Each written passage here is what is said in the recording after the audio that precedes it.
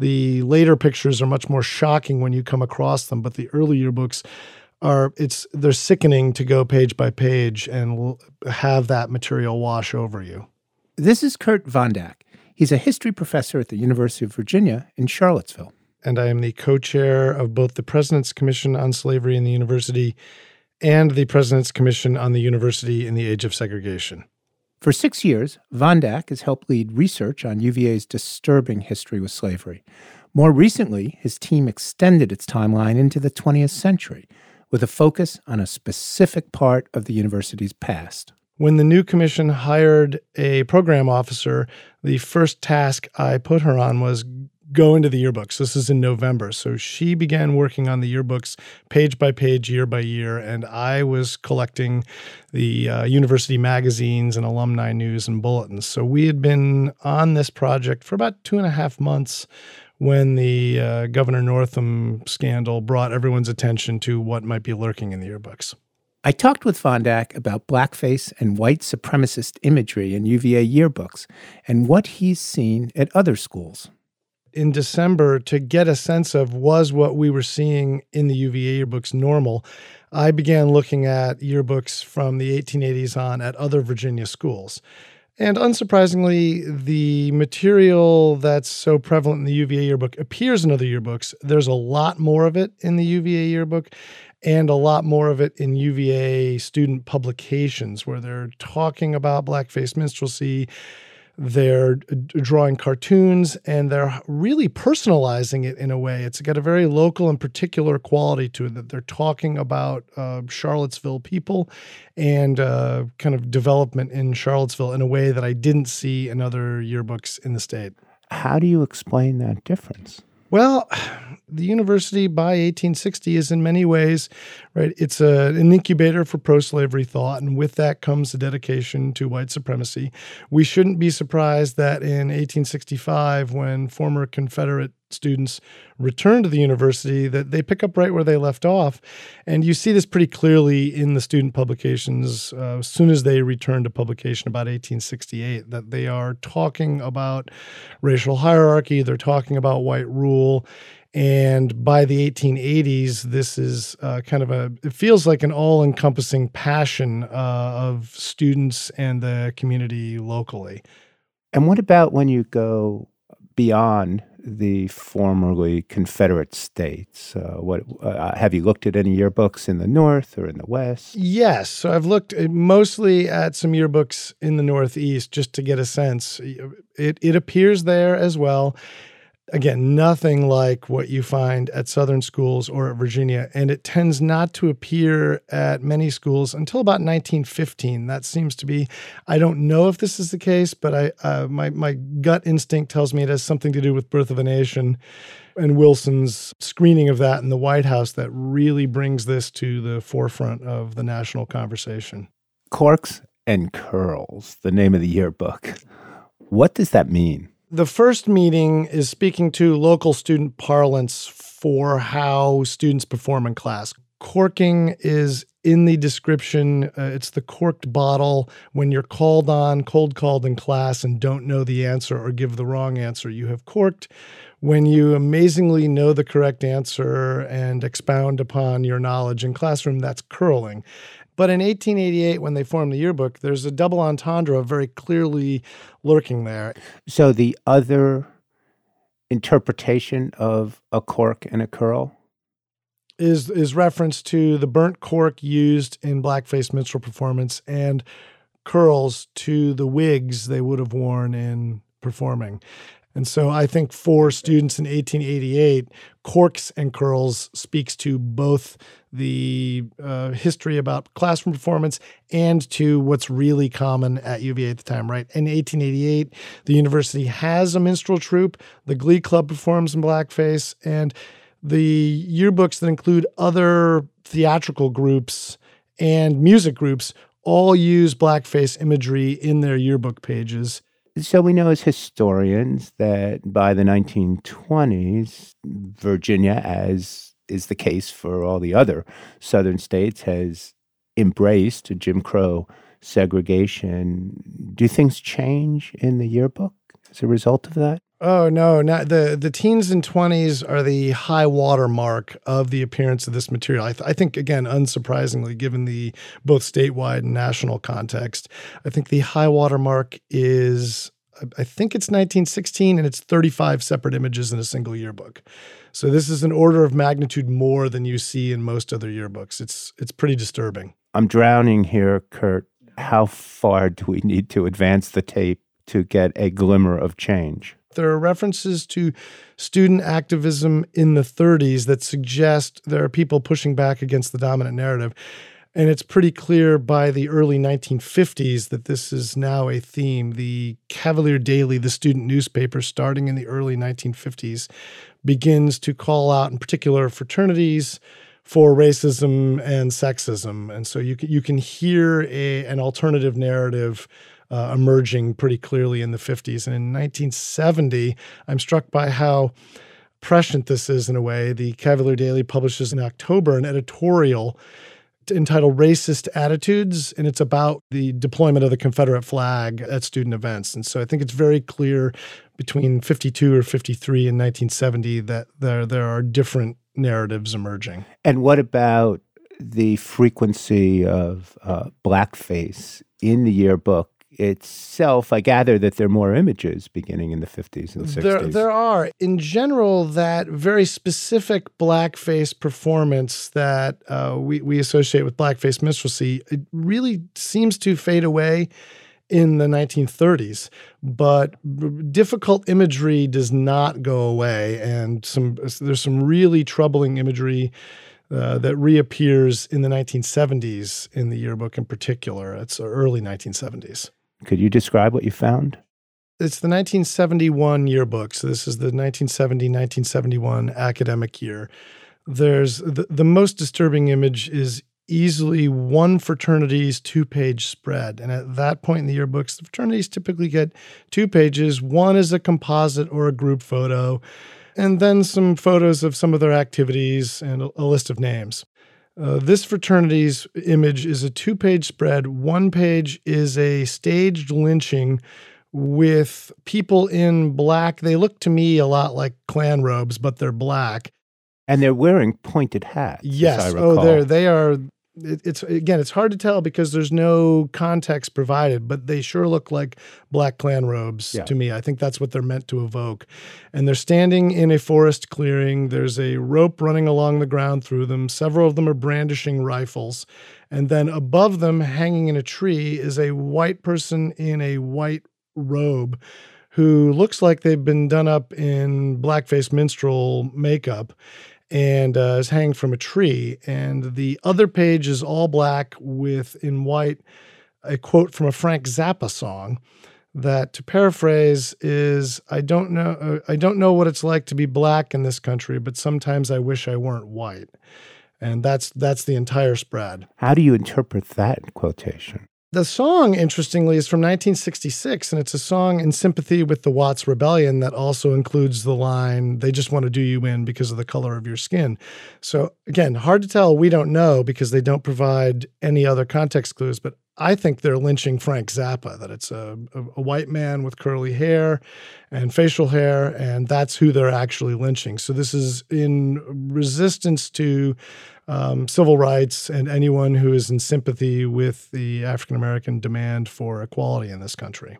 Your blood runs cold when you see it. It's really hard to imagine how anyone in 1971 could think that image was appropriate. It's just shocking, but not surprising, right? There are at least 3 staged lynchings that appear in UVA yearbooks dating back to 1914. Well, excuse me, in UVA publications.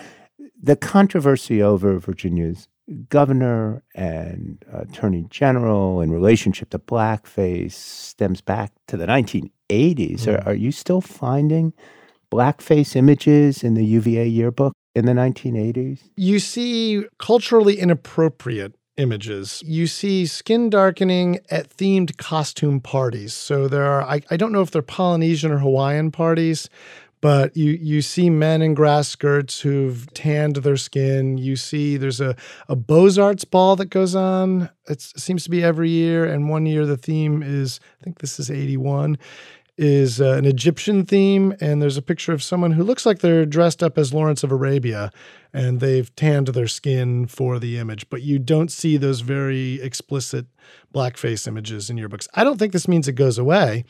The change in the 1970s is the school becomes coeducational in 1970, and as women assume leadership roles, including at the yearbook, the look and feel of the yearbook changes rather dramatically in the 70s. So you're speculating that the yearbook itself began to exercise some editorial control over the content. Yes. The speculation for this comes about that 71 image is at a very particular moment in UVA's history. That's the first year of undergraduate coeducation at UVA. It's also at that point in a short and not very robust integration effort, the largest incoming African-American class in UVA's history at that point. I find it not surprising, given the history of the yearbook and the culture at UVA, that there's clear resistance to both of those changes amongst the white male student body. Well, surely coeducation didn't come out of nowhere. So what kind of images in the yearbook regarding gender have you found in your survey? There are, and this stretches well into the 1980s and beyond. There are often inappropriate pictures of students, men and women, at parties where clearly drinking has been involved, and there are men reaching up skirts. There are women passed out. In the yearbook? Yes. I have to confess, I'm not an expert on yearbooks. No. I'm not sure that I've looked at my own more than twice in my life. What's the section that is in? It varies. That's what's interesting. It's whenever there are pictures of social events, whether they are fraternity parties or organizational parties, you see these pictures. You see them, and they're often taken not at the university, but at other local venues. Right. And so they just appear as sort of part of the wallpaper of student social life at the university. But they also appear in staged images. In that 1971 yearbook, there's also a fraternity picture that we had to really look closely to figure out what was going on. It's a group of the men in the fraternity all standing and sitting in a room somewhere, and they have white material around their mouths. And we stopped and said, we thought it might be blackface, but then we realized there was none of the other context clues about blackface were there, and no one had darkened their skin. And we zoomed in, and then we realized it must be whipped cream around their mouths. And we kept looking at the image, and they appear to be standing around a table in the middle of the room that has a huge pile of whipped cream on it. It still didn't make sense. And then we zoomed in, and it appears to be a naked woman covered from the neck to her ankles in whipped cream. Oh, my God. And and this is part of that weird moment in 70-71 where white male students, some of them are deeply resistant to coeducation.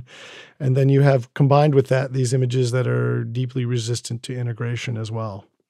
Do you look at current yearbooks? We've looked at yearbooks all the way to the last few years, and I love it. You mentioned your own yearbooks. I went and dug my high school yearbooks out and didn't find anything. I think there's some questionable costume choices here and there, but no blackface imagery. But I've seen yearbooks in Colorado in the 80s that involve the use of the Klan hoods as part of a student pep squad. So this is not a story confined to UVA or confined to Charlottesville.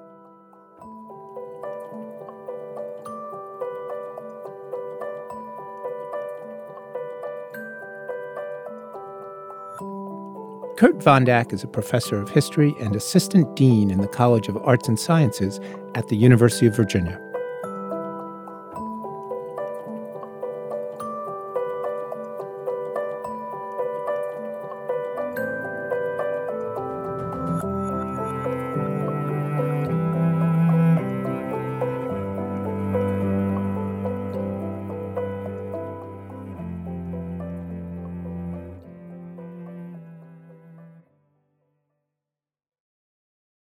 Nathan, Ed, I was really struck by that polling data we referred to earlier in the show.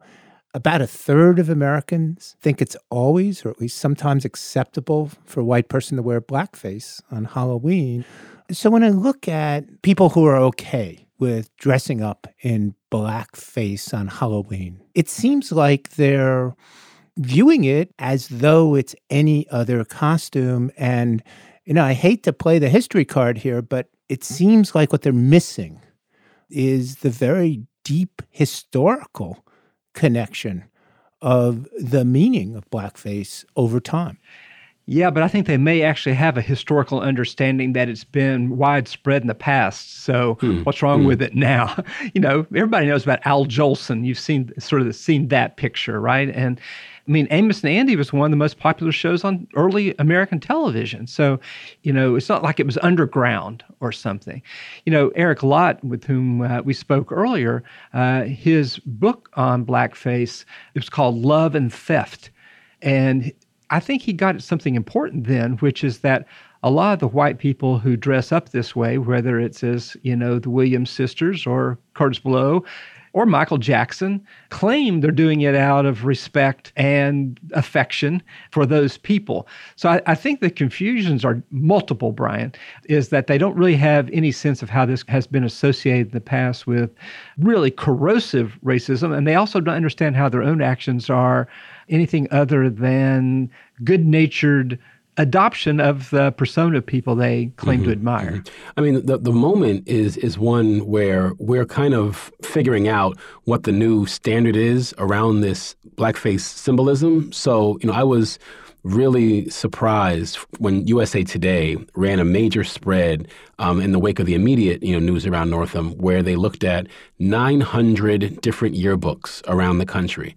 And they found, obviously, rife with examples of blackface and Klan iconography and, reenacted lynchings. I mean, ran the whole gamut of things that were seemingly benign, blackface performances to overt reenactments of racial terrorism. There were several things that were striking about this. One was the way in which so many of the folks who had performed in these various, costume moments were, lawyers and doctors, and they occupied every rung of society. And the study looked at any manner of universities, from community colleges to liberal arts schools in the Northeast to Southern state schools and the like. And what was kind of wild footnote of the story itself, the spread, was that the editor-in-chief of USA Today found that she, too, had published these photos as a college student in a yearbook that she was editing many years ago as an undergraduate. And so it led to this, extraordinary kind of, soul-searching moment about just how nested the history of blackface imagery was in the 1980s and how she didn't even recall publishing these images, but it felt, like she had been, really shamed by the reality of her link to this past. And so it's just, one of these moments where, folks who are living through the 80s and 90s, who are donning blackface, are at that time not seeing it as out of bounds. And yet here we are only 20 or 30 years removed, and now that in itself is seemingly, grounds for dismissal from any number of, respectable posts. And so I guess, this reminds me in some ways of the conversation we had, feels like ages ago around Confederate monuments, right? Which is to say, is there a point at which you're supposed to go back and reinterpret the meaning of these older symbols for a new time? Yeah, and what I would wonder is how much we've changed since the 80s or 90s. I think you're right, Ned, that it seems like a long time ago that we were talking about these Confederate memorials, and yet that had been triggered by an event or two. We think of the Dylan Roof shooting in the summer of 2015, right? And so it's like these combustible materials are laying all around us. Sometimes they combust and sometimes they don't, and you can't tell what's going to be the spark for it all. But, I think those of us in higher education know that every year it seems that there are white fraternity boys, by and large, caught on camera in blackface and are shocked, they proclaim, to understand that this is offensive. How can the message simply not get out? There is something about the carnivalesque around Halloween. Like, what is it about Black people that make them suitable subjects for costumes. And this is where I think the Eric Lott discussion is really useful, because there are very specific kinds of blackface performance. If you think back to the way that the minstrel figure was really grammatically the same in terms of their inability to form proper sentences, always smiling, right? There was a certain template that's there. People are not dressing up on Halloween like Colin Powell.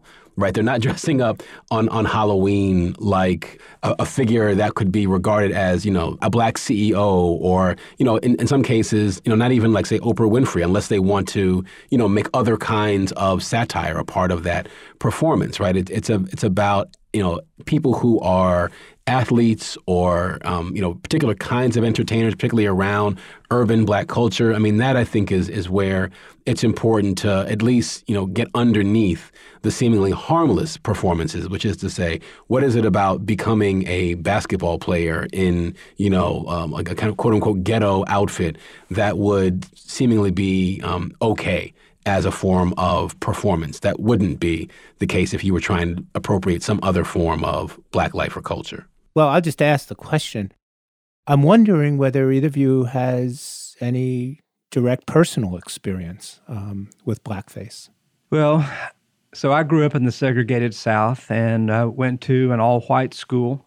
And in second grade, I was selected with another boy to be put in blackface for a school program with the sixth grade glee club singing spirituals.